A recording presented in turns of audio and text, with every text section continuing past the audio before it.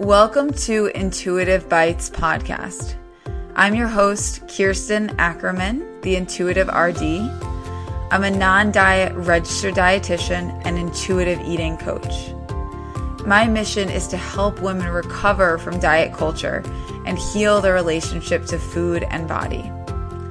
Follow along as I speak with leading professionals in the field and explore concepts of intuitive eating, health at every size, and body liberation. This episode of Intuitive Bites podcast is brought to you by my online intuitive eating courses. Take your food and body healing journey to the next level with these self-paced online courses. If you're brand new to this topic, check out my Introduction to Intuitive Eating course. If you're looking for something more comprehensive that talks about body image healing, health at every size, and intuitive eating, check out my Food Freedom 101 course. And if you're a professional in this space looking to learn more about how to do this work with your clients, but also how to do this work for yourself, check out my Anti-Diet Approach course for professionals. Now sit back, relax, and enjoy this episode of Intuitive Bites. Hey guys, welcome to episode 70 of Intuitive Bites. Today I'm chatting with Rachel Coleman, who you may know as the co-host of Mom Jeans the podcast. And you can find her on Instagram at Mom Jeans the podcast. And we are chatting about body acceptance. What does that even mean? Rachel works with people across the lifespan, and we really talk about how this work kind of evolves over time. I think you're going to be really interested to see her perspective on this topic. So I'm excited to share it with you. Before I dive into my conversation with Rachel, just wanted to share that I am hosting another monthly Q&A intuitive eating and body image webinar. And it's going to be on December 4th, which is a Friday, from 10 to 11 a.m. Eastern time. And this month it's going to be pay what you can. So the suggested rate is $10, but again, it's whatever you can, offer. And yeah, come and get your questions answered. Listen to other people's questions so you don't feel so alone on this journey. You can easily sign up for this by going to the link in my bio on Instagram, which is at theintuitive_RD. It should be the first link right at the top, and you can get registered that way. All right, guys, let's go ahead and listen to my conversation with Rachel. All right, Rachel, we are good to go. So I would love to start by just having you introduce yourself and a little about the work you do and just like how you got to this work. Sure. So hello, thank you for having me. Mm-hmm. My name is Rachel Coleman. I'm a licensed marriage and family therapist in California. I've been treating eating disorders, disordered eating, body image for probably about 15 years now. I started my work at an inpatient treatment center, and now I've been in private practice. I love guiding people of all ages, but definitely adolescents and young women who are in some of those prime developmental stages to really just figure out who they are aside from diet culture and break free from all of that pressure to look a certain way and to be a certain way so they can really evaluate what they feel, how they value things, what their worth is. That's not the number on the scale. So I've been doing this work for a long time, and I just love this work. That's amazing. And what brought you to this work originally? Like, why did it speak to you? Yeah, so I was raised in a household that was steeped in diet culture. I grew up watching my mom constantly yo-yo with her food intake and her weight. I've known how much she weighed since I was 8 years old. It was just always something that she kind of always was upset about. Same with my grandmother, her mother. And then her mother had a lot of struggles with just body image and cultural narratives about how women should be that go back to her mother from the Depression era. And there was just this family legacy that I was really raised in. And I was thankfully protected from developing an eating disorder myself. And I think one of the big protectors was just really realizing how miserable they were and that this was not something that I valued because I valued so much more than that. So I have really kind of went into this work by realizing the power of the diet culture and the power of negative body image and lack of body acceptance on people and their everyday lives, and how this really can just go downhill so quickly and impact so many other people. So that's kind of how I got into the field. It's interesting to me that you work with, you mentioned like kind of younger women and adolescents, because I've more recently kind of started working more with that population. And I find that, I mean, there's so much overlap, but with, you know, folks that are older, but it's also a very unique population to work with on that subject. I feel like there's, I don't know, my perception is that, you know, adolescence and like that time is just, if it could be any more than our culture already is, like so appearance based. So I guess like, I don't know, what are your thoughts on that? Yeah. So, I mean, I think that, as you know, our culture's currency is how you look. So the more you look a certain way, the more worthy you are. And so I think when adolescents get to this stage, they're really starting to evaluate who they are and where they fit in the hierarchy of high school and popularity and what their worth is in our society. So it's so easy to fall into the pressure to look a certain way because they know that they will get the popularity, they will get the attention, they will get the social media followings, the social media feedback if they look a certain way, because that is our currency in our culture and they want to be quote unquote rich. Yeah. So I think that it's really fascinating to help adolescents start to look at exactly how this sick system operates and ask them the really tough questions of, is this the system that you want to be succeeding in? Or do you have other things that are matter to you, that are important to you? And what got me into working with the next generation too of their parents is, you know, it's so easy for the moms and the parents to say, oh, my daughter is really struggling, let's bring her in for therapy. And then the parents come in and, you know, in the intake session, we're really talking and realizing, well, mom never did the work herself. And mom was raised by the generation where Weight Watchers was introduced, where the big, you know, the big companies started releasing diet foods and low sugar foods and low fat foods. And that between 1960 and 1980, diet culture really exploded. And that is when the moms of the current adolescents were being raised by their moms. And so I'm really, really starting to put all the pieces together of how the history of diet culture is leading to where the adolescents are today.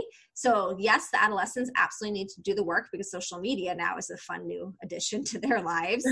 But we also really need to help the parents do the work on what is health, what is healthy foods, what is bodies, what's the systemic oppression that they grew up in and that they were so used to. And there's just so much family legacy that we're constantly trying to help people look at. You sound like you have a book in you. Are you like in the I am not. Someday when my kids are finally not homeschooling and at home all the time, maybe I can start thinking straight. Yeah. But it's an interesting topic. It really is. So I'm going to like backstep a little bit. And sure. Sorry. We jumped ahead. No, I just wanted to ask you about that. But I want to ask you just like a very, very vague question of what is body acceptance to you? Like, what does that mean? Yeah. I feel like there's misconceptions around this term. So just curious your thoughts on that. Yeah. I mean, I think it's really accepting the nuanced ways that your body operates. So it's looking at all the unique parts of you that are genetic, and it's looking at just the external parts of you that you were born with. And it's also looking at the cultural messaging and how you have internalize that and how that impacts your self-esteem and your self-worth. Yeah. Awesome. Okay. So how do you work with clients? Obviously this is a vague question as well, but like, how do you work with clients on body acceptance? I'm just thinking of like all the people listening to this who, you know, we've obviously talked about body acceptance many times on this podcast, but like any like tools or just like first things that you think of when you think of like how to kind of start doing this work? Yeah, I mean, my main message is usually just having so much compassion for yourself and realization that bodies are always evolving and changing. I love to, especially when working with females, and I work with, male, female, non-binary, all people, but especially when we're talking with some of the females who present, that you don't go through puberty once. And now this is for anybody, but this concept that like, oh, well, I went through puberty at, 13 and like, this is kind of my body now. And it's like, not really, if you think about it. Mm-hmm. As we age, we go through multiple phases of change. So yeah, you go through puberty at 13. Well, that's not the same body that you graduate high school with. Then you have a more advanced teenage body. And then you're going to grow up and go off to college or be in that college age range, that young adult body. And now your body's going to be shifting again. And then if you end up becoming a parent biologically, now your body's going through all the hormone changes and the pregnancy changes of that. And then you're aging and going through menopause. And there's so many phases of change. And so I really try to help people look at where they are on the spectrum of that change, where their hormones are, where their genetic predispositions are leading their bodies to be, any medical diagnoses or body trauma or injuries that have impacted their body. I mean, we're all just such unique, multi-layered humans. And I just think that our external physique is the reflection of that. And so body acceptance really looks at accepting that internal constant evolution that's happening inside of our bodies. Yeah. That's such an interesting, explanation and a way to think about it with because it really, when you think about it, the way you learn it, it's like, oh yeah, you go through puberty and then you just have your adult body and then you just kind of try to keep that. And it's we fight against the natural evolutions that come beyond that. And obviously the reason we do that is because we live in a culture that's telling us that message. And that's so hard. Yeah. I mean, I think diet culture narrows our bodies down to just one characteristic, your size and your weight. And it narrows it down to only two reasons of why you are your size and your weight, and that is food and exercise. Yes. And diet culture does not acknowledge the multiple layers of the human body and complexities of the human body. And so that's why I think body acceptance comes from understanding and acknowledging and caring for all of those layers through our physical changes as we age. And of course, part of the process of caring for our bodies includes fueling our bodies with food and moving our bodies with movement. But there's also so many other ways to care for our bodies and accept our bodies that have nothing to do with just diet and exercise. Totally. Yeah. Oh my gosh. So how do you see the journey of body acceptance, evolving or changing, or I guess what are the unique challenges of pursuing body acceptance when you're older? Yeah, I mean, our culture is very anti-aging. We value bodies. Again, the currency is looking a certain way, and that's usually a younger, more toned body. And we don't really celebrate the changing of our bodies. So I think that so many people, to your point, feel like they're chasing after that one body type that they had during one of those phases. And they're really struggling to find the beauty in that shift and that evolution. I mean, I just view, my favorite quote is that bodies are vehicles for our souls. I'm sure you've heard that one, but I like that, but I've heard variations of it, I guess. Yeah. Okay. That's my favorite. Our bodies are just our vehicles for our souls. And I like that because how do you treat your car? You care for it. You fuel it in order to drive it around, and you take it to the mechanic when you need to. And, you take care of it, you vacuum it, you wash it, but you also really just use it to get from point A to point B so that you can live your life. And I just feel like continuing to help people understand that their body is this vehicle. And sure, cars get older, so do our bodies. And, they start off running a little bit better when they're a little younger, and then they start to break down a little bit more. But what a beautiful journey that all of our vehicles are taking us on.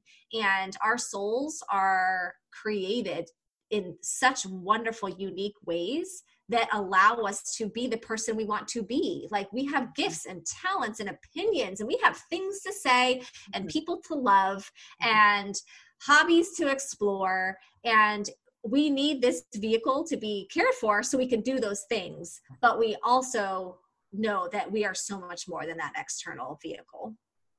Yeah, I love that. I don't know if you have heard like I don't know like, if you want to call it like a tagline from Beauty Redefined, like your body is an instrument, not an ornament. But that's, Oh, yes. yeah, that's what that makes me think of. And I love that so much. And something I often talk to clients about, like when they're really in the thick of negative body image thoughts that pop up, is to how can we take that energy and not try to shift the thought or change the thought, maybe not always trying to change that thought to something more positive, but instead shift that energy to taking care of your body and like, yeah, like doing something to care for this vehicle that we have. So whether that's, enjoying a satisfying snack or, taking some rest or doing some gentle movement that feels good, or journaling because, your mental health is asking for it, whatever it might be that your body like needs, like, I think that like transfer of energy in that moment can feel like you're taking action in some way. I don't know, and just kind of shift that energy in a really nice way. Yeah, absolutely.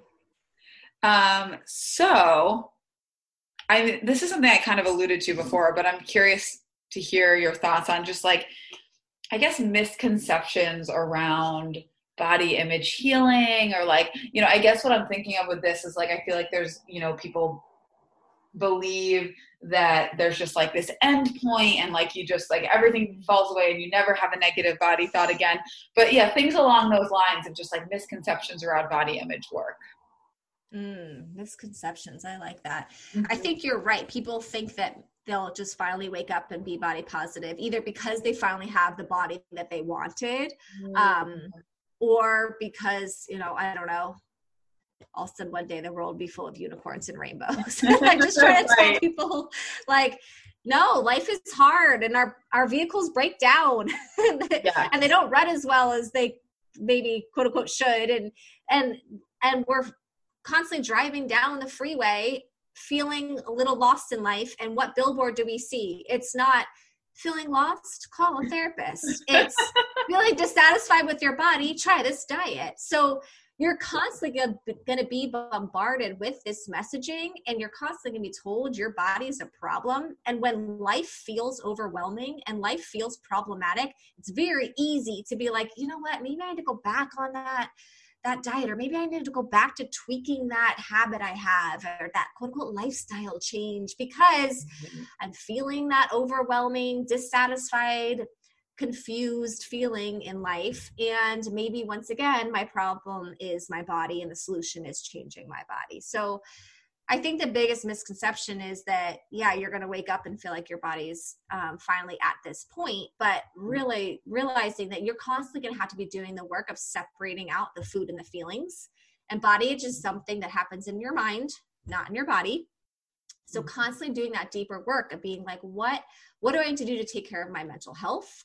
What do I need to do to heal the messages that I've received growing up, or the trauma that I've experienced, and the societal messages that I've really like embraced that I need to now probably unlearn and relearn new ones, because it's a constant process to get to the point where you're separating out your food and feelings. And yes, of course, food's pleasurable, and sometimes we eat because it, we're having a bad day, and that's okay, that's normal. But at the same time, kind of making sure that you're taking care of all of those emotional, psychological issues. And then separately, you're also taking care of your body.